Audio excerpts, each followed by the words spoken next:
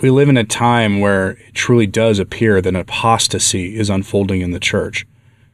And some observers would say that we have been in that situation since the 1950s or 1960s. And while it is certainly true that with the innovations that came in the wake of the Second Vatican Council and its implementation, whether you think it was the council itself or its implementation, it cannot be denied that in the years afterwards, chaos reigned in the church. We saw moral norms tossed aside, doctrinal practices tossed aside. We saw devotions tossed aside, a de-emphasis on the rosary, a de-emphasis on confession, a de-emphasis on sin, the disappearance of the four last things in everyday basic preaching, and a reorientation of the church towards the secular, towards the materialistic, towards matters of justice in the social sphere, towards politics. We saw a reorientation of the church in all things towards man and away from God. Much of this was even admitted by council fathers who described the church as now focusing on man, that it was the council of man. And it is to this that we now turn at the very end of this year to Malachi Martin again, who, thanks to the help of a listener and patron of this channel, we are able to examine some of the things that he said about Vatican II. It turns out that one could write almost an entire book on just what Malachi Martin said about the Second Vatican Council. And I will go, of course, over some of the other things he said that I can't fit in this short video here in a future installment, but it is sufficient to say that for now, we can talk about what he said about Vatican II as the kickoff point of the apostasy we're seeing in the church. Something that began as a slow-rolling apostasy. But one has to wonder, what would Malachi Martin say about the blessing document that Francis and Fernandez issued just before Christmas? What would he say?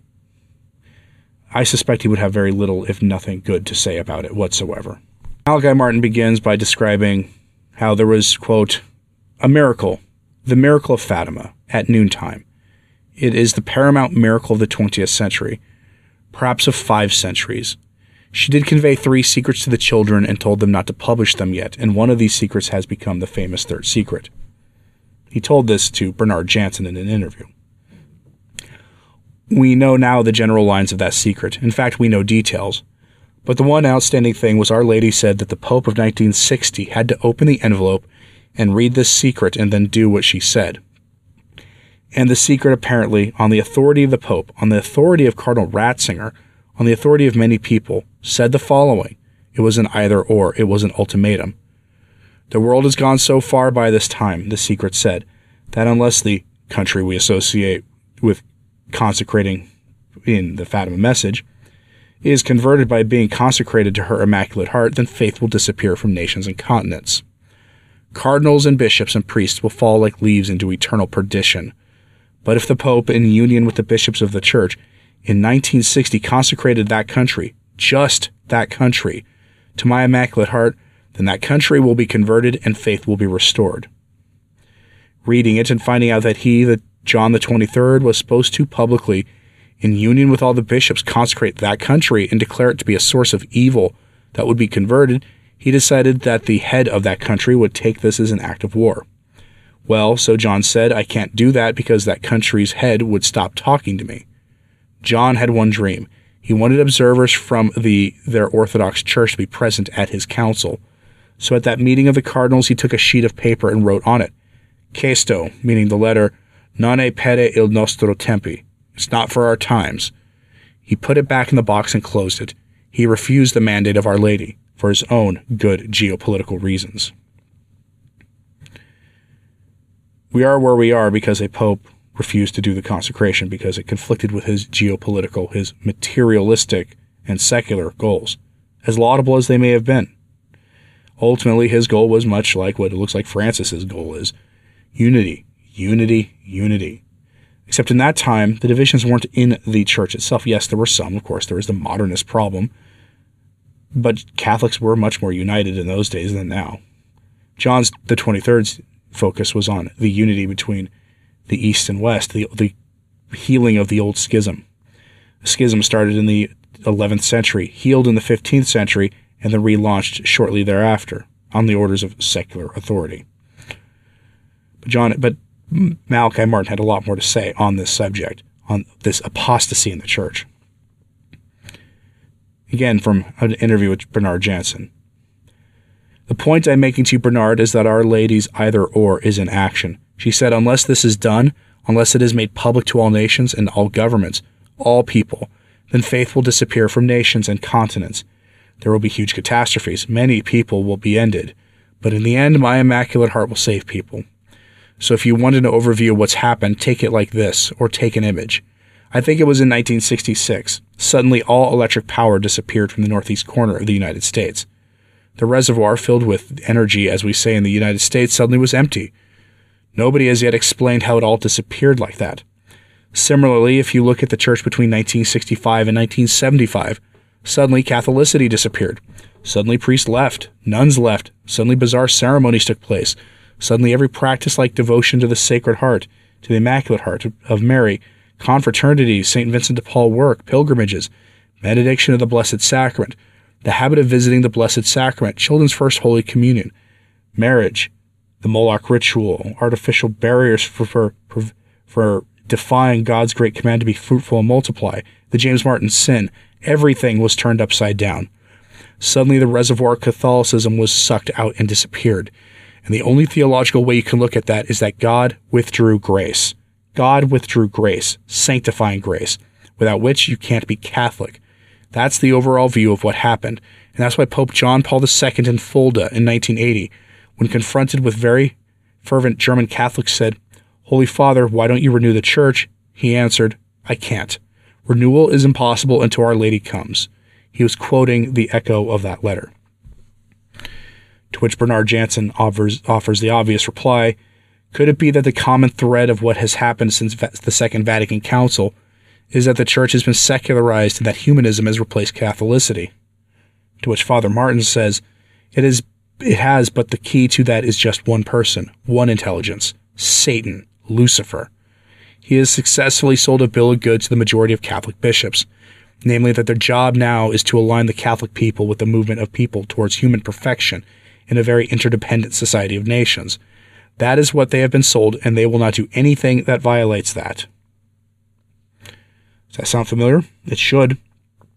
That is what we witness now, all the time in Rome. The Vatican has been host to many of the conferences for these secular authorities who are building that relationship Malachi Martin described right there. The institution calling itself the Catholic Church has been complicit in this, using the property of the church, its image, using its status in the world that it still has, to endorse what they're doing. Because at the end of the day, there are, at least on paper, 1.4 billion Catholics in the world who need to be convinced to go along with what the things that these people are doing. And they have had, to some degree or another, the complicity of every single one of the Roman pontiffs going back to 1958. Even John the 23rd himself, whom Malachi Martin was clearly had complex feelings about, called him Pope, good Pope John. If you read Mater et Magistra, the landmark encyclical of John the 23rd from his very short papacy, it's a teaching document that takes Catholic social teaching and puts it at the feet of the secular authorities. It makes it a tool for them. It goes back that far, just with the leaderships of the Roman pontiffs. But further back than that, with the influence of the infiltration of the church, the modernists who found their way into the hierarchy who had no business being there. Malachi Martin continues, their big goal of interdependency can't succeed because it's materialistic, and it's just as bad as Marxism in its own way. And Our Lady has said this is going down the hill. This is going to produce catastrophes in which whole nations will disappear. Whole sections of continents will disappear, until she comes and by the grace of God, by her intercession, by the indulgence of her Son, saves what is left. It can't succeed. That is the difficulty. And it's a very frightening thought for us. She can stop all of this suddenly by her will, invested by the power of God. But she must do it, and when will she do it? We don't know. She has said she will do it, but until then, this stream of filth and corruption and decadence in the church, the institutional organization, is going to go on unabated, and you and I can't stop it except through prayer for individuals, for clergy and laity, prayer for this cause and that cause. We can't stop the onrush in this drama because it is drama. It is Satan in the final throes of his struggle against Jesus. He's had his liberty and he's done his damage, and he's gained millions of souls. They are falling like leaves into hell, Our Lady told Lucia. Leaves, cardinals, bishops, priests, lay people, men and women and even children. But she will end it all, she said, because he has granted that power to my Immaculate Heart. To which Bernard Jansen replies, there seems to be an most obvious attempt to suppress old traditional instincts. Father Martin says they don't want anything to do with that because that's the Catholic Church. That is out. Hence, I always speak about Catholics and Neo-Catholics. There is a Neo-Catholic movement in the Church. It is trying to change everything into a new format in order to be modern, and that is, I think, the biggest legacy of Vatican II, that it did create a new church within the Church. It is an anti-church. And that is Father Malachi Martin endorsing what Fulton Sheen said about the ape of the Church, what Blessed Aunt Catherine said of the ape of the Church. I may be the one using the terminology ape of the Church, but I did not invent it. I took that from Blessed Aunt Catherine Emmerich and Blessed Archbishop Fulton Sheen. And there is Malachi Martin endorsing that language as well. I'm curious, though, what do you think about this? Do you see this, what had been a slow-rolling apostasy, but that has suddenly picked up steam in the last few weeks? Do you see this as a sign of what Malachi Martin is talking about with the consecration? Notice he said that country and only that country is to be consecrated. No other place, nothing else. Remember, he said that he was in the room when the document was read because he served as a personal translator, as linguist. Father Martin spoke many languages. That he was a linguist for a council father who was in the room when John the 23rd read the Third Secret of Fatima. I'm curious what you think about all this. Let me know in the comments, please. And hit like and subscribe if you haven't. It does help. So to sharing this on social media, that helps too. And as always, pray for the Church. I'm Anthony Stein. Ave Maria.